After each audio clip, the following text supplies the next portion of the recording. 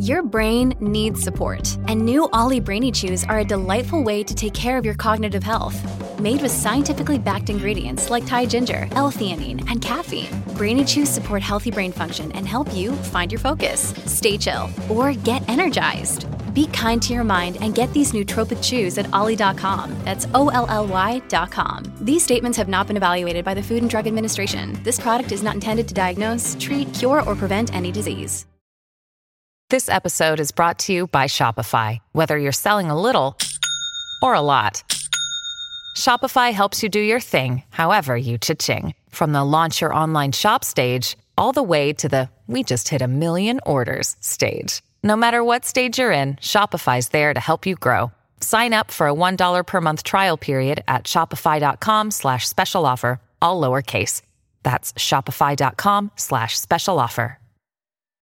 When you need mealtime inspiration, it's worth shopping Kroger, where you'll find over 30,000 mouth-watering choices that excite your inner foodie. And no matter what tasty choice you make, you'll enjoy our everyday low prices, plus extra ways to save, like digital coupons worth over $600 each week. You can also save up to $1 off per gallon at the pump with fuel points. More savings and more inspiring flavors make shopping Kroger worth it every time. Kroger, fresh for everyone. Fuel restrictions apply.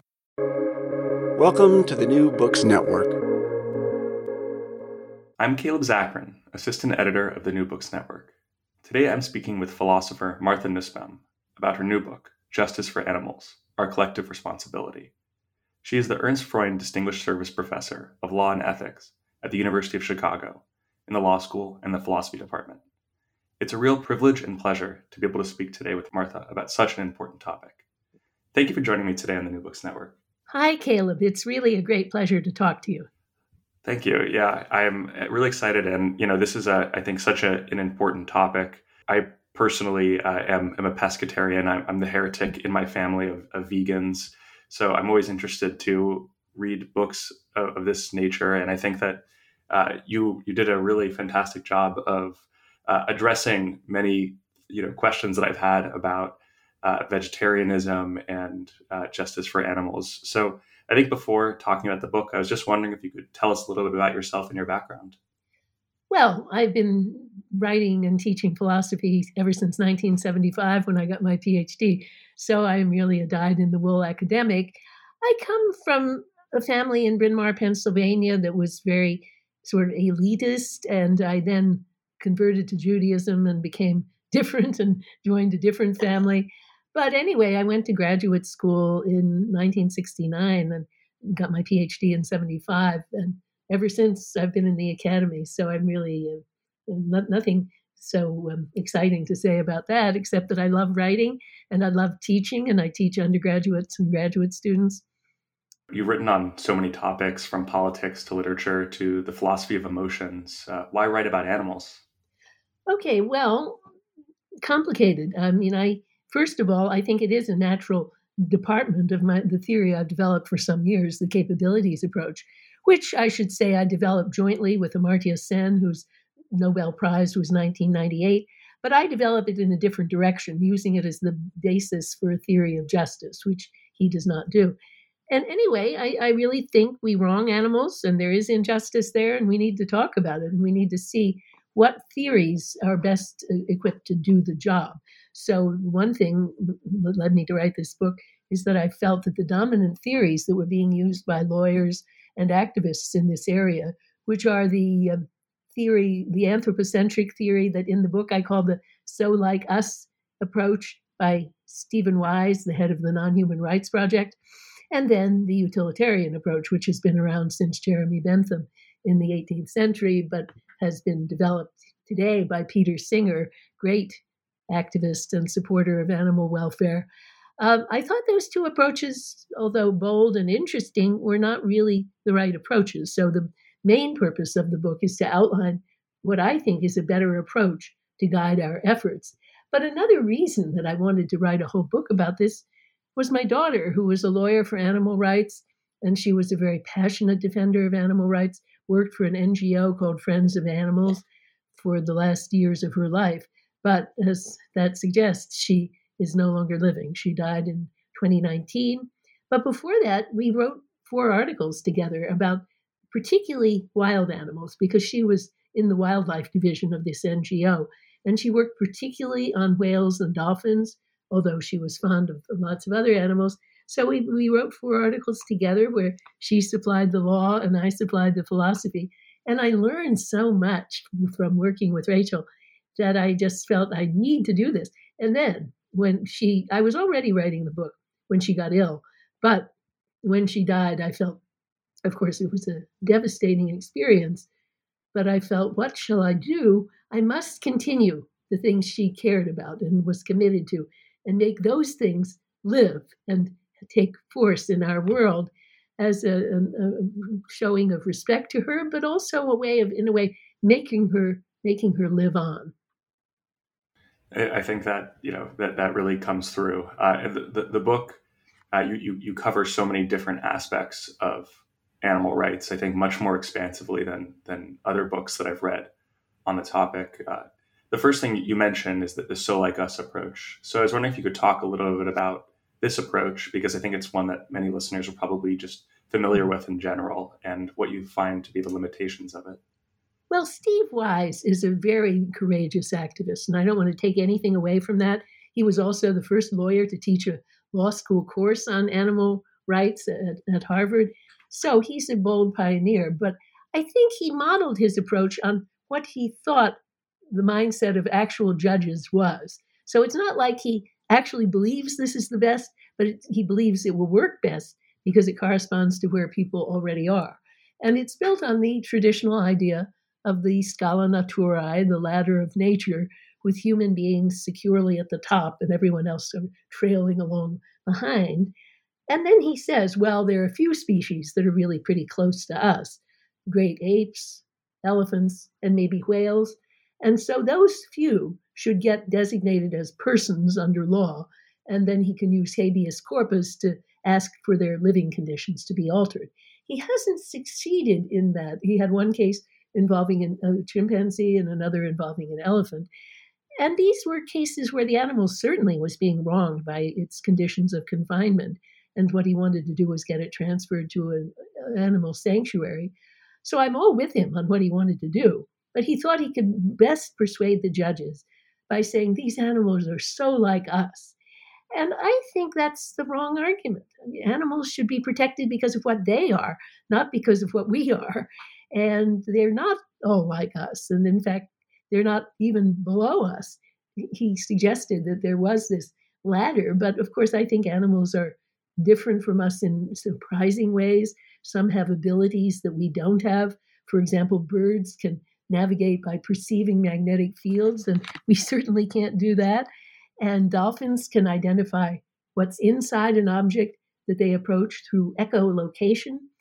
A surprising case of that was a trainer who realized that a dolphin realized that her trainer was pregnant before the trainer herself realized that, because the dolphin could tell that there was something inside that hadn't been there before.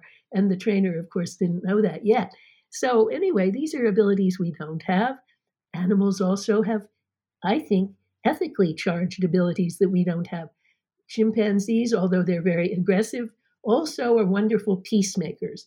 Bonobos are also, in quite different ways, wonderful peacemakers. So anyway, animals should be learned about for what they are and judged for what they do, rather than for likeness to us. So that's my basic gripe. And of course, you can see that he thinks only a few species qualify for protections at all under his approach.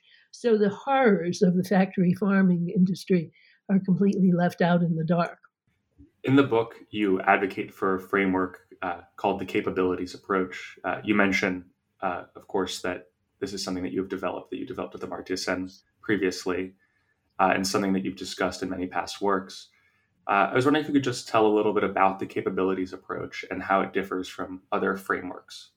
Okay, well, Sen and I were worried that nations, developing countries in particular, were being ranked by the UN and other agencies according to gross domestic product per capita. Now, that crude measure, so it's easy to get that number, but it doesn't tell you how people are really doing. Number one, it's an average, so it doesn't tell you about people at the bottom and it could give high marks to nations that have huge inequalities. So in the old days, South Africa, under apartheid, used to shoot to the top of the development tables because there was a lot of wealth around in the old South Africa, even though 90% of the people were totally shut out from the use of that wealth. That's one flaw. And another flaw is that it's just a single number, but human lives have different parts. A country can do well on education, but not so well on health. It can do well on both of those, but not so well on political liberty, and so on. So you really need a plural measure, and you need to set out how well a nation is doing in each area. So we thought the pertinent question really is, what are people actually able to do and to be? And that the answer to that question is what we call capabilities. So capabilities are not skills, not internal skills. They are spaces within which people can choose to do things that they find valuable. And so we said that's a better, of course, hard to measure. Things that are hard to measure are hard to get policymakers to take an interest in. But anyway, we've had a lot of success over the years. The Human Development Reports of the UN Development Program now rank countries according to certain capabilities.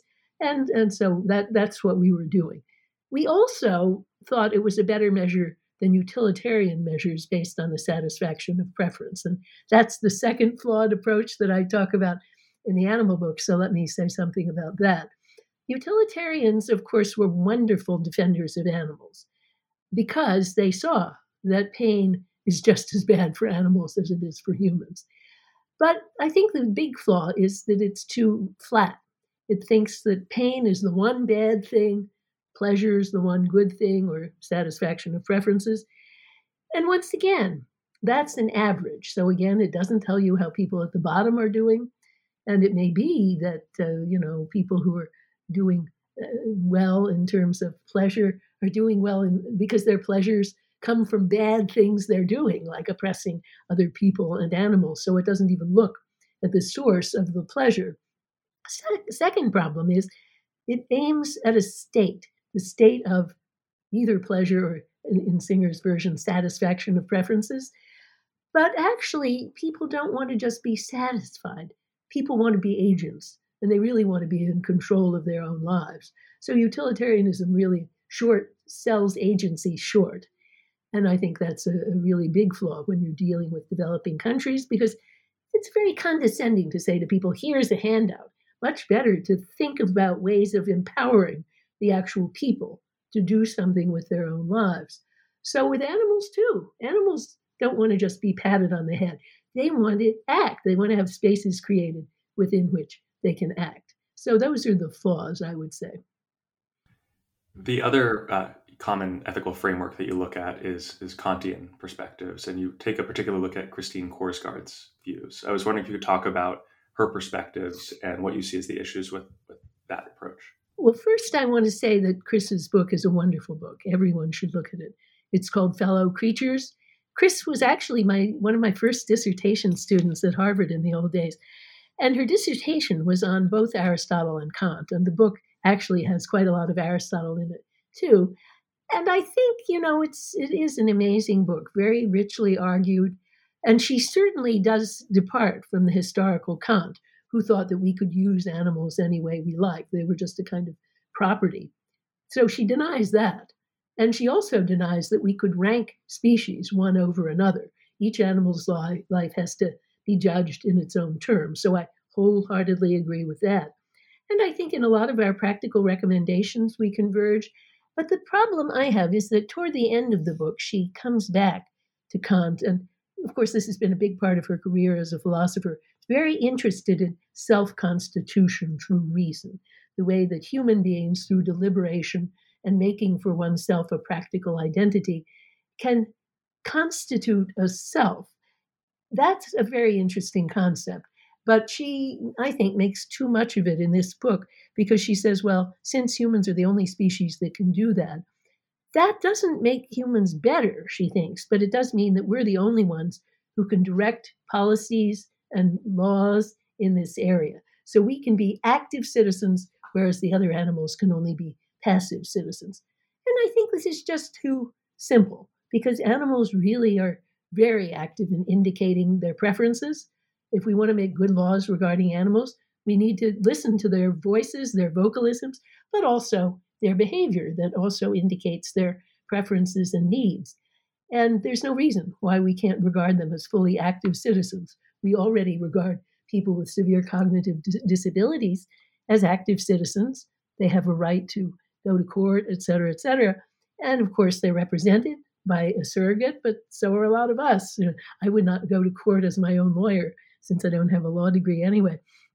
So anyway, I think Chris underestimates the capacity of animals to be fully active citizens. And she also, I think, makes too crude the distinction between humans and other animals.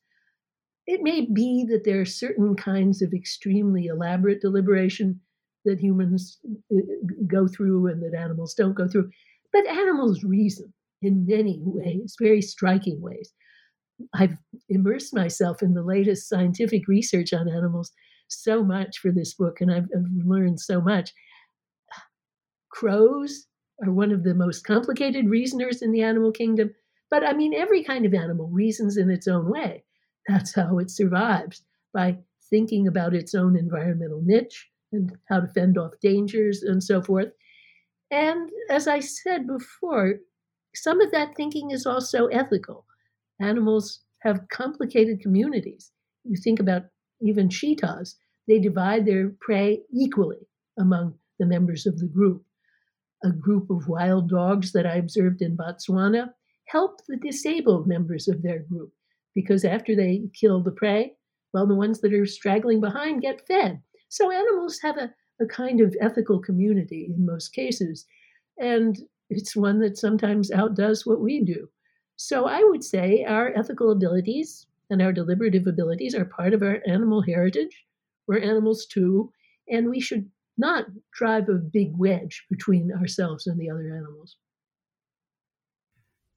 After you discuss the issues with utilitarianism and the Kantian approaches, you outline a little bit more of your capabilities approach, and in particular, you go over some central capabilities. And I was wondering if you could discuss some of them and how to think about them in the context of animals and what some of their central capabilities are. Well, the basic idea is that every kind of animal, so it's focused on the individual, but I think the list of capabilities needs to be framed in the first instance at the species level, not reifying the species, but just as a first cut to direct policy. We should think about the characteristic life activities of a certain type of animal, and we should leave spaces for animals to choose those activities up to some reasonable threshold level. Now, I think it turns out that the very large rubrics of the human capabilities list work pretty well for animals. So on my human list, I have 10 capabilities, but then there's a kind of generic rubric and then a lot of finer, more specific things under that. So the generic ones are life, bodily health, bodily integrity. Well, you can see already those matter to animals too. The ability to use senses, imagination, and thought, which brings in lots of finer tuned things like the freedom of speech and the freedom of association. And then we get to practical reason, the ability to kind of make your life path your own. And that, again, that matters to animals in their own way too. Each animal wants to live its own life, not somebody else's life. And then we get affiliation. Now, again, it's a generic thing. So humans have one type of affiliation or set of types that they need and want. Animals have different types. So dolphins need quite a large pod in order to live their characteristic way of life. Elephants need a matriarchal herd and then several loner males that roam around and meet up with the herd from time to time. And so each animal has its own form of society, but it needs that. And this is part, I've used this later to talk about why it's immoral to keep elephants in the zoo, because they can never have the form of society that they need. Whales and orcas similarly. So anyway, affiliation. And then we get interrelationships with other species and the world of nature, which of course we need, but other animals do too. Some of them need particularly relationships with their own species, but occasionally with other species. There are some animals, like dogs and cats, who are very symbiotic with humans, and that was central to their form of life would be relationships with humans. And all need good relationships with the natural habitat around them. Play, which of course in human politics gets too little attention, I think. Sometimes it's called leisure in order to say, well, it's just the time when you're not working. But it's a big deal in human life. Being able to play, being able to laugh, those are crucial ingredients of being fully human.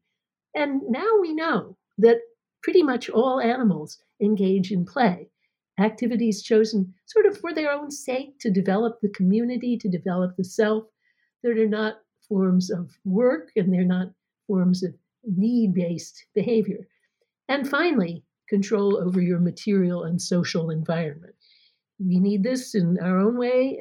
Each animal needs it in its own way. It would not have evolved, it would not survive if it didn't have some of that. So I think these large rubrics are good ones for pretty much all species of animals.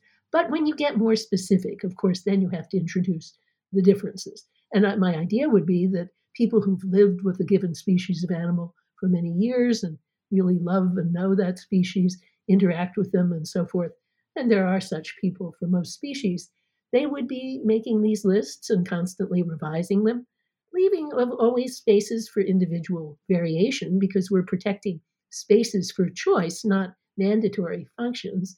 But then we would go on and be willing to change it if anything we said proves inaccurate because we're learning so much every day.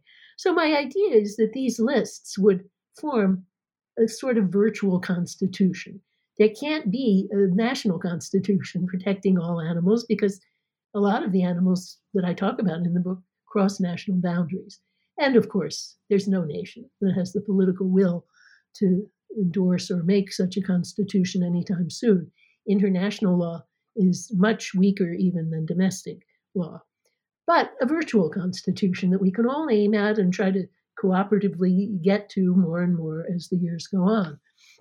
And there should be the idea of a threshold that, well, we can't be perfect, but we can get the creatures up above some reasonable threshold. And so that's the aim of the list, to guide us in making laws. And I think it really does much better than the other three approaches because it, first of all, unlike Chris's, it recognizes animals as active. Can't make the list without listening to what animals say and do. But unlike utilitarianism, it looks at many different kinds of things. And we aren't satisfied if the animals simply feel no pain. We want to know, do they have enough society? Many animals in zoos are not feeling pain, but they don't have enough society and they may not even know what they're missing if they were born in the zoo. So those are the reasons why I think it does better than the other approaches. How should we think about ethical treatment of species as a whole versus individual members of that species? Well, to me, a species is not a subject of a theory of justice. A species is not a sentient being. This theory says that justice is the wrongful thwarting of a sentient being's striving. And the sentient beings, that means the ones who can feel pain, but also who have a subjectivity, who see the world from their own point of view. So I think that justice doesn't pertain to a species. A species is just an intellectual term, and it's a rough term. It's not even, biologists think it's too much of a generalization in most cases. But, it does play a role in the lives of individuals. Most individual animals need a species community around them because they have to reproduce, they want to reproduce, but they also have to have enough to reproduce in a healthy way. So one of the issues, of course, that comes up a lot with habitat depletion is that groups are separated so much that they can't migrate across corridors that would allow them sufficient reproductive diversity. So that shows you that a species has to have not just one or two others, but an actual community. And that's good for the individual animals. If a species starts to go extinct, what happens is that individuals suffer. So if an individual is stranded and unable to find food, that's how species usually go extinct. So I'm not for preserving species as an end in itself, but as a means to the good lives of members. Another aspect that you bring up is the difference between animals that we typically eat versus animals that we keep as pets. How should we think about ethical treatment of these two different animal categories? And obviously, these animals can differ or be the same depending on different cultural contexts. Yeah, well, this is a big question. Actually, first of all, I don't like the word pet because it suggests that an animal is like a toy. I prefer the term companion animal, which is more respectful. But anyway, I think there are actually three groups. So they're the ones that we live with, the companion animals. There are the animals we eat. And then there's a large third group, including migratory birds, fish, whales. Well, we do eat fish, but whales and other animals, which are under human control in a general sense, because every part of our world is controlled by humans, but we don't eat them. Now, what we notice is that laws that protect animals protect the companion animals pretty well if they were adequately enforced. Every state in the United States has a whole raft of laws protecting dogs and cats. They're different, but basically pretty good. I think they're not adequately enforced, but that's a separate issue. We need a reporting mechanism similar to the way we have in most American cities and states, mechanisms to report child abuse, where people are mandatory reporters if they see abuse of children and so on. But anyway, we also have laws that protect migratory birds, marine mammals. The Migratory Bird Treaty Act is a very good law that protects migratory birds. The Marine Mammal Protection Act actually led to the invalidation of the U.S. Navy's sonar program because that was said to disrupt the reproductive and migration behavior of whales. So that was a very interesting instance of a law that really has teeth in it to protect a migratory species. But both of these laws and other laws completely leave out the animals that we eat. So the Migratory Bird Treaty Act says explicitly that they're not going to include the birds that we eat. That's why they put migratory in the title itself. The Animal Welfare Act doesn't include any of the animals that people eat. So that is because of the huge power of the meat industry in American politics. A lot of European countries have gone much further to protect those animals. Some states within the US are making quite a lot of progress, and there's progress more on some issues than on others. For example, eggs. I think there's real progress on getting free range eggs available everywhere. And California, of course, doesn't allow any eggs to be sold that are not free range eggs, but other states are getting near that. But the big issues that the meat industry cares about, first of all, they're hidden from view. There are in quite a few states still what are called ag-gag laws, that is, laws forbidding reporting and photography of what goes on inside these meat industry slaughterhouses. So people are, they're breaking these laws when they actually tell the truth about what's going on there. Well, those laws have been challenged, and a lot of them have been repealed, and some have been actually held to be unconstitutional under state freedom of speech laws, but a lot of states still have them. So that's one battle line that we have. But the meat industry also has a more indirect kind of power over our politics.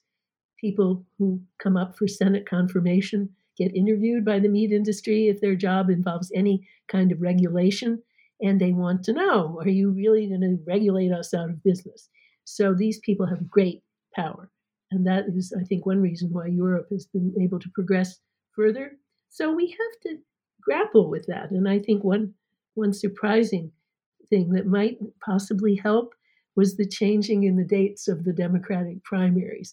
Because until recently, well, until now, the first primary was in Iowa, one of the worst torturers of animals, because there are pigs that are being crammed into these gestation crates, which are a terrible form of animal torture, where the animal has a metal crate just the size of its own body, sees no other pig, and it has to defecate through metal slats into a sewage lagoon below.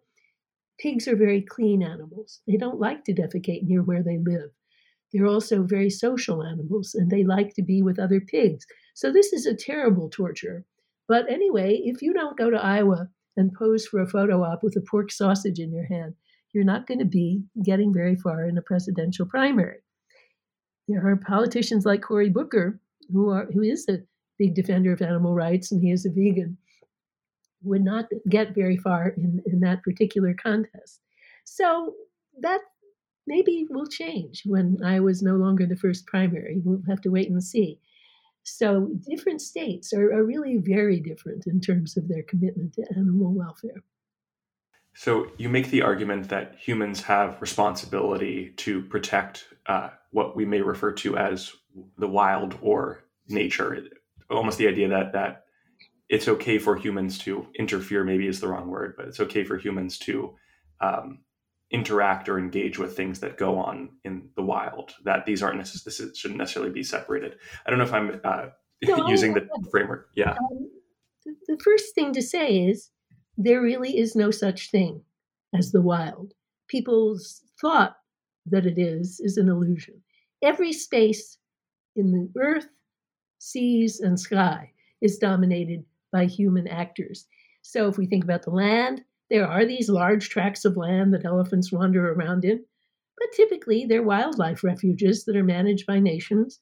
The nations police them and don't let poachers in. One that I was in a while ago had the military police on the border so that poachers wouldn't come in from the neighboring country. And they do other things. They spray for certain parasites and for tsetse flies and so forth. Now, that's benign stewardship, but of course, there's malign human agency too. A lot of poaching is going on. And in the seas, boy, whales are dying choked with plastic trash. A couple of whales that washed up recently were found to contain more than 80 pounds of plastic trash in the stomach. And so the humans, like you and me, we're not malevolent, but we're very negligent. We use these single-use plastic items not aware that down the line, someday, it's going to kill and choke a whale. Whales die of starvation because they eat the plastic, but they don't excrete it. And so they get fuller and fuller of plastic until they can no longer take in any real food. But also in the ocean, oil companies are drilling. And although the Navy sonar program, as I said, could be reined in by law, that's not true of the deep seas. It's only true in coastal areas. So oil companies are out there drilling, which makes tremendous noise. But before they drill, they have to chart the ocean floor. And so they send air bombs down. Every 30 seconds, they're sending an air bomb to make a map of the ocean floor. So whales migrate and actually move and sense one another more through hearing than through sight or smell. But all of a sudden, they're in an environment bombarded by noise. And we know that the stress hormones of whales go way up in recent years. So that's an example of how what looked like the wildest space of all, the deep seas, is really dominated by humans.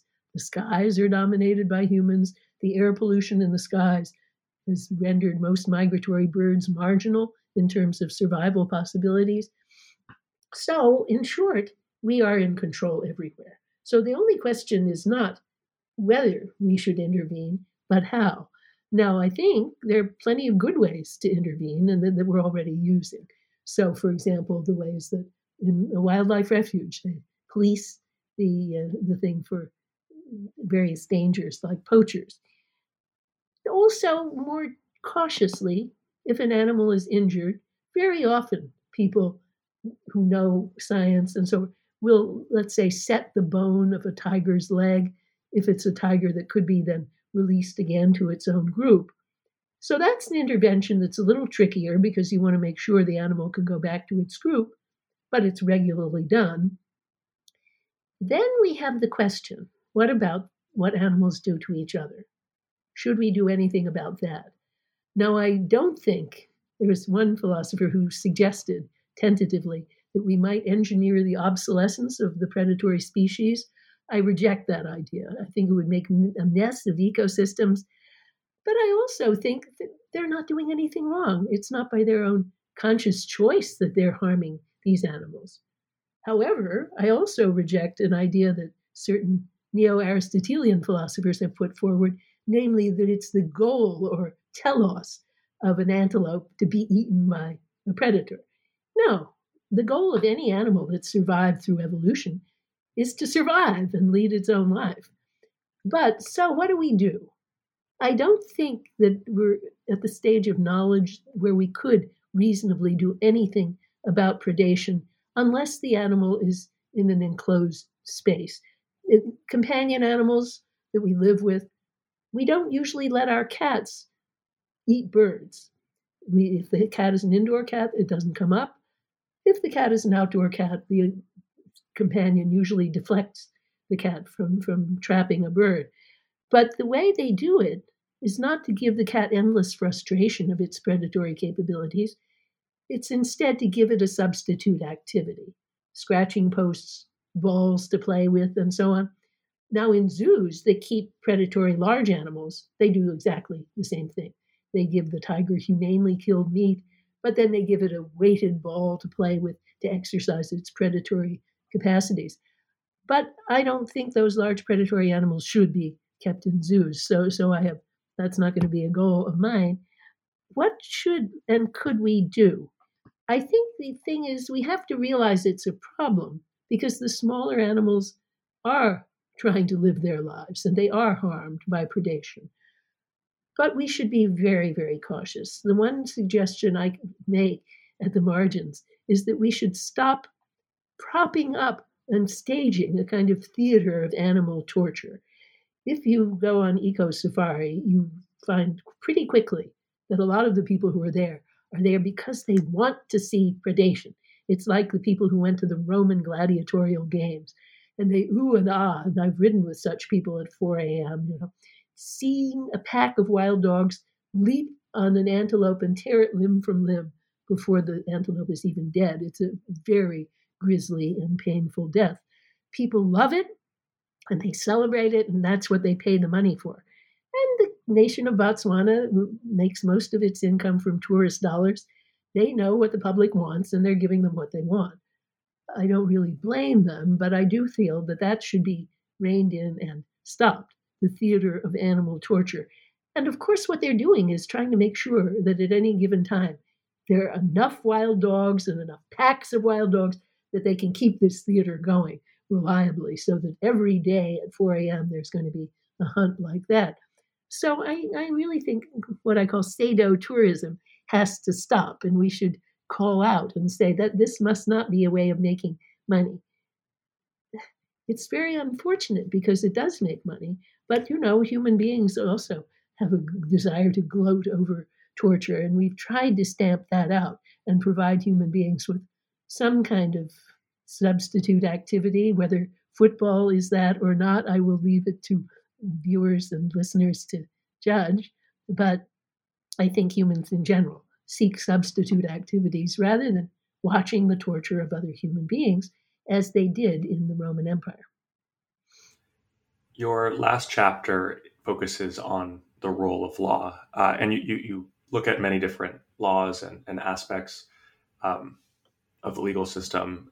So I was just wondering, without having to go into every single little detail, if you could just talk a little bit about how you would like for people to rethink the law, or maybe some new innovations that you think could help.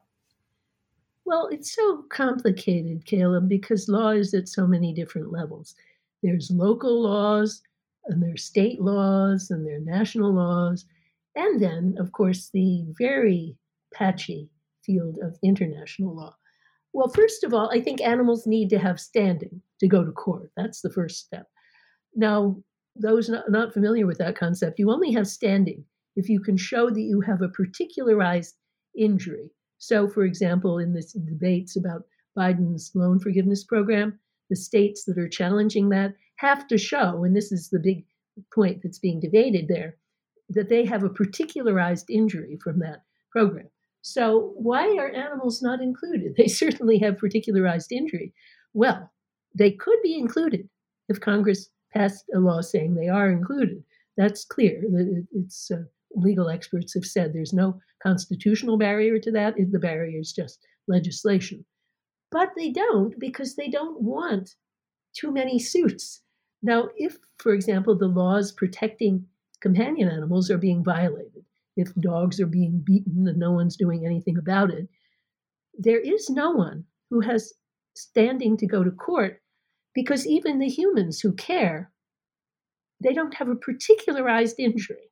So they've resorted to dodges like saying, I have an aesthetic injury. When I see this happening, it hurts me as an aesthetic being. So all of these things are unnecessary if the animals only were given standing as plaintiffs in the first place.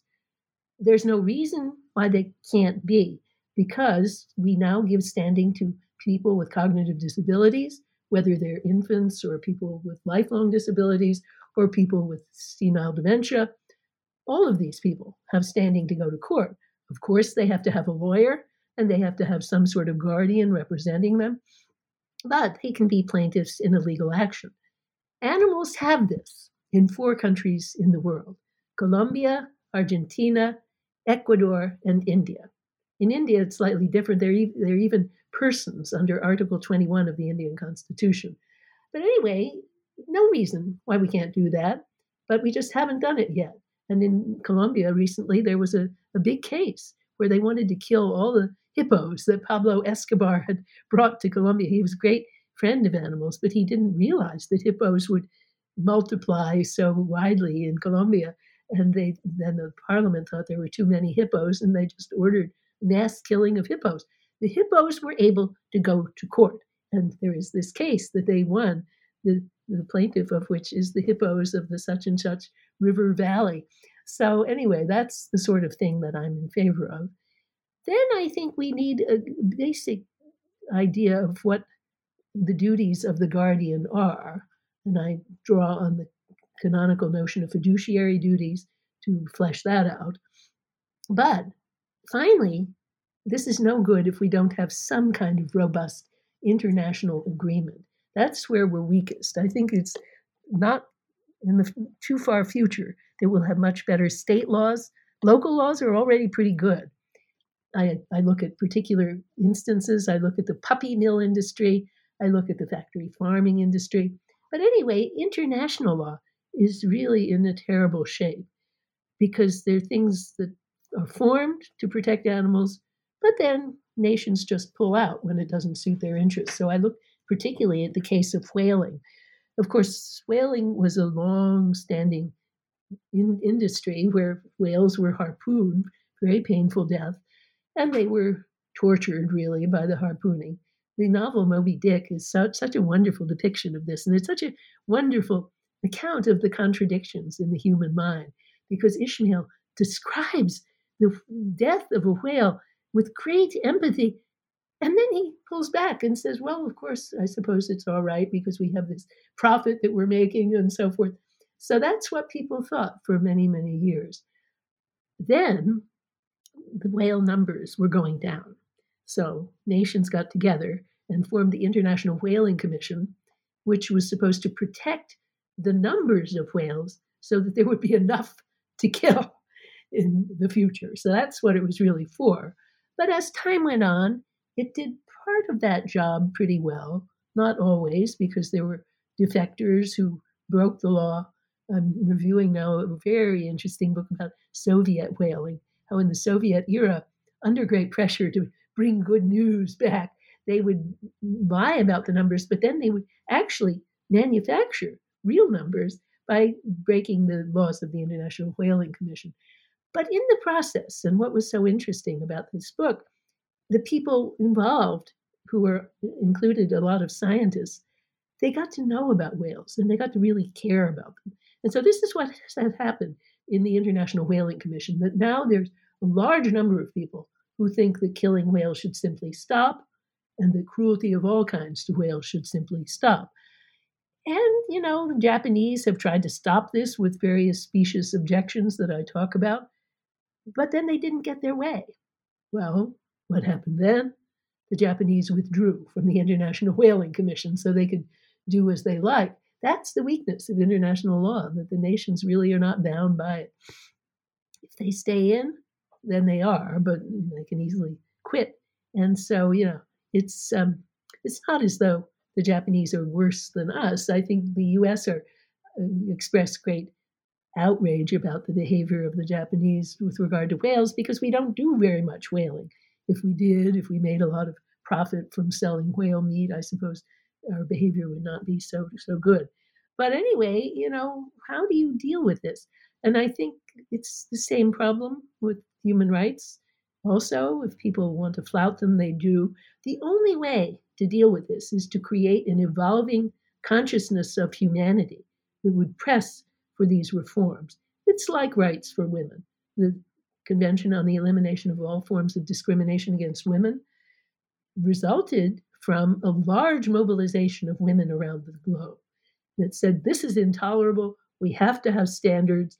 And then they put in these standards, and then they keep having to try to struggle that these standards are taken seriously by the nations. That's what needs to happen with animals, and we're just at the starting point with that.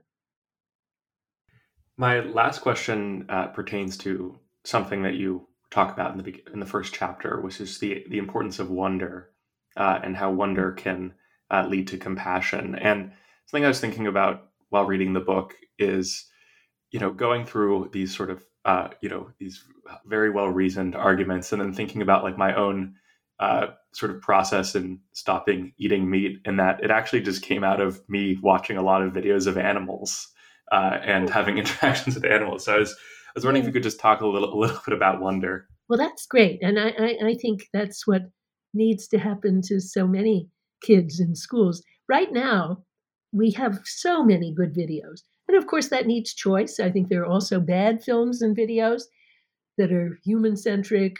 I think even My Octopus Teacher, which does have beautiful photography, is pretty narcissistic because it's all about the midlife crisis of the guy and not so much about the octopus. But anyway, we have so many videos. And of course, when people can't see the actual animal, of course, if you live on the coasts, you can, and you can go on a whale watching boat.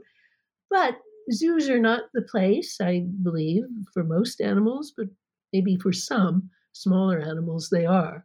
But just seeing what animals are like and amazing behavior that they engage in, then I think our attitude changes because we see value there and we see complexity there. And we don't think anymore, oh, that's just a thing that we can use as we please. So I think teaching is so much easier now than it used to be, that we don't just have to rely on novels that depict animals, although some of those are good too. And I read Black Beauty when I was a kid, and with all its faults, I think it's still good. I would rather assign kids to read Tolstoy's story Strider. He wrote a long short story about a horse, which is a wonderful, wonderful thing, much better than Black Beauty. So, you can read stuff too, but to see the behavior and to see it with your own eyes, wow.